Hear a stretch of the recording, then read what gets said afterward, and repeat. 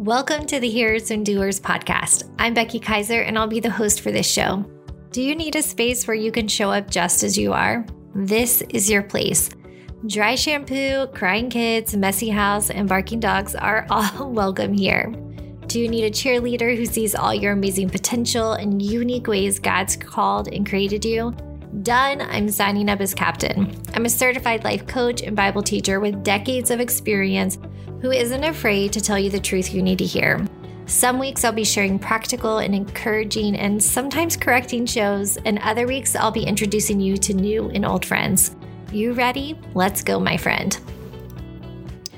Well, before we begin this episode, I wanted to share something really exciting with you. I have always wanted to send my kids to Pine Cove overnight camp.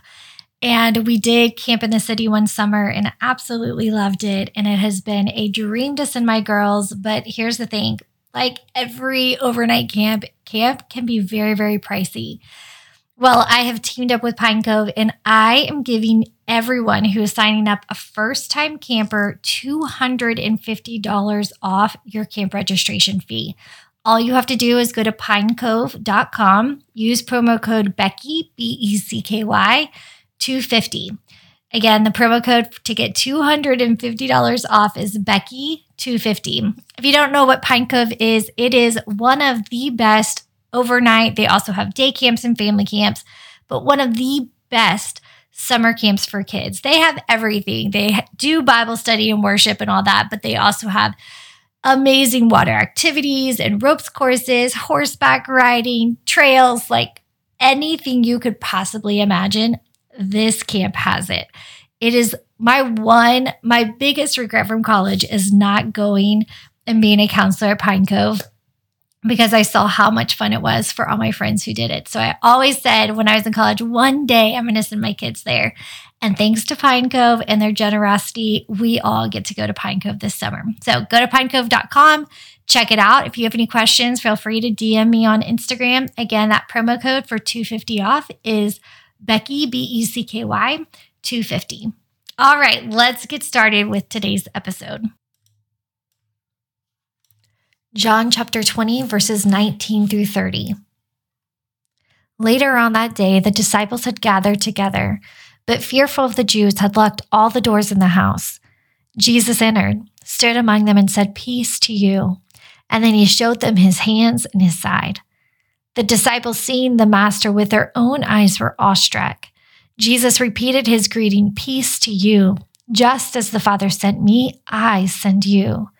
And then he took a deep breath and breathed into them. "Receive the Holy Spirit," he said. "And if you forgive someone's sin, they're gone for good.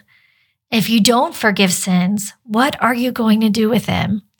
But Thomas, sometimes called the twin, one of the 12, was not with them when Jesus came. The other disciple told him, "We saw the Master."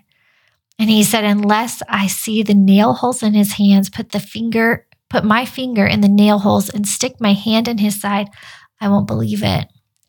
8 days later, his disciples were again in the room, and this time Thomas was with them.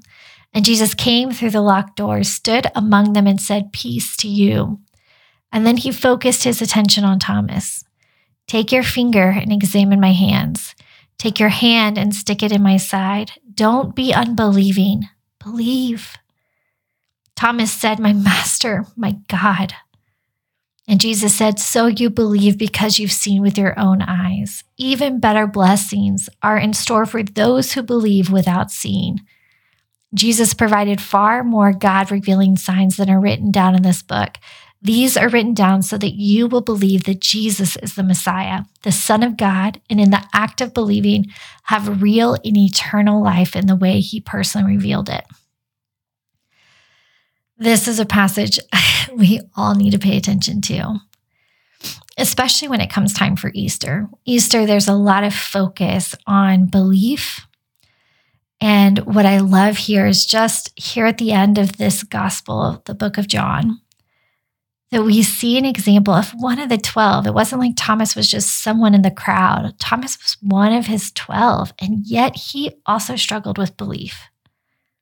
Does that comfort you? I struggle with belief sometimes too, to think when you start thinking through all of it, you're like, am I crazy? Am I foolish? It is safe. It is okay to question. It is okay to doubt and to wonder. And what we see here is that Jesus had known that Thomas had already been like, unless I see it, I'm not believing it.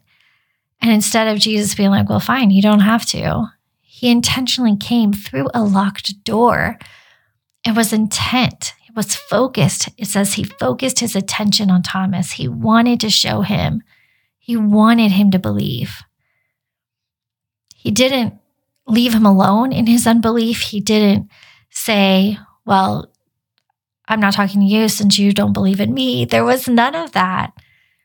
If you're struggling with belief, you can take that to Jesus and say, show me, show me.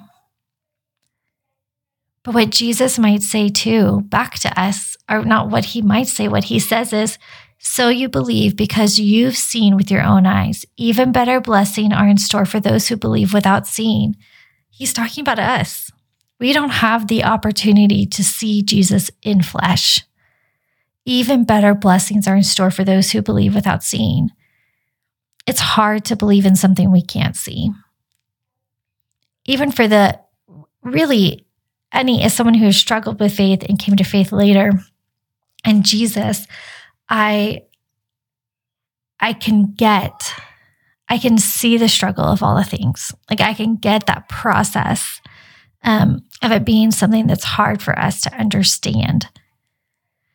But I also want you to know that Jesus, with everything, sorry, I'm super distracted right now because my child's yelling in the room next, which is so real life, isn't it? What I wanted to say here, though, as I will wrap up this day for you, is we can struggle with belief, but anything we choose to believe in, no matter what it is, requires some belief, even if we feel like it's scientifically based. Because believing in a scientific fact of something that happened thousands, millions, trillions of years ago, that requires faith in those scientists. That requires faith in everything requires faith. No matter what we believe in, whether it's a different religion, whether it's science, whether it's Christianity, requires an element of faith. And so what Jesus is saying, listen, I get it. I'm gonna come to you. I'm showing you that I'm here, that I'm real, that what happened, but I'm alive because I want you to also be alive. So the Hears and Doers challenge for you today is to ask yourself, to be honest with God. Do you believe in him? What parts of his story, his life, the Christian faith do you struggle to believe with? Tell him. Ask him to increase your faith. James 1:22 in the ESV says, be doers of the word and not hearers only. Or the Message translation says it even more bluntly, don't fool yourself into thinking that you are a listener when you are anything but, letting the word go in one ear and out the other. Act on what you hear. This podcast is called Hears and Doers because that's the kind of people we are committing to becoming, women or men who choose to not just hear what is true, but actually live it out in our day-to-day lives. I'd love to hear your big takeaways from today's episode. Would you share them? Post them on social media and be sure to tag me at Becky Kaiser. And if you loved today's episode, don't forget to give it an awesome review because that helps others find the show too. And you can always text the link to friends so they don't miss it either. Hope you have an awesome rest of your day, my friend. Love you so.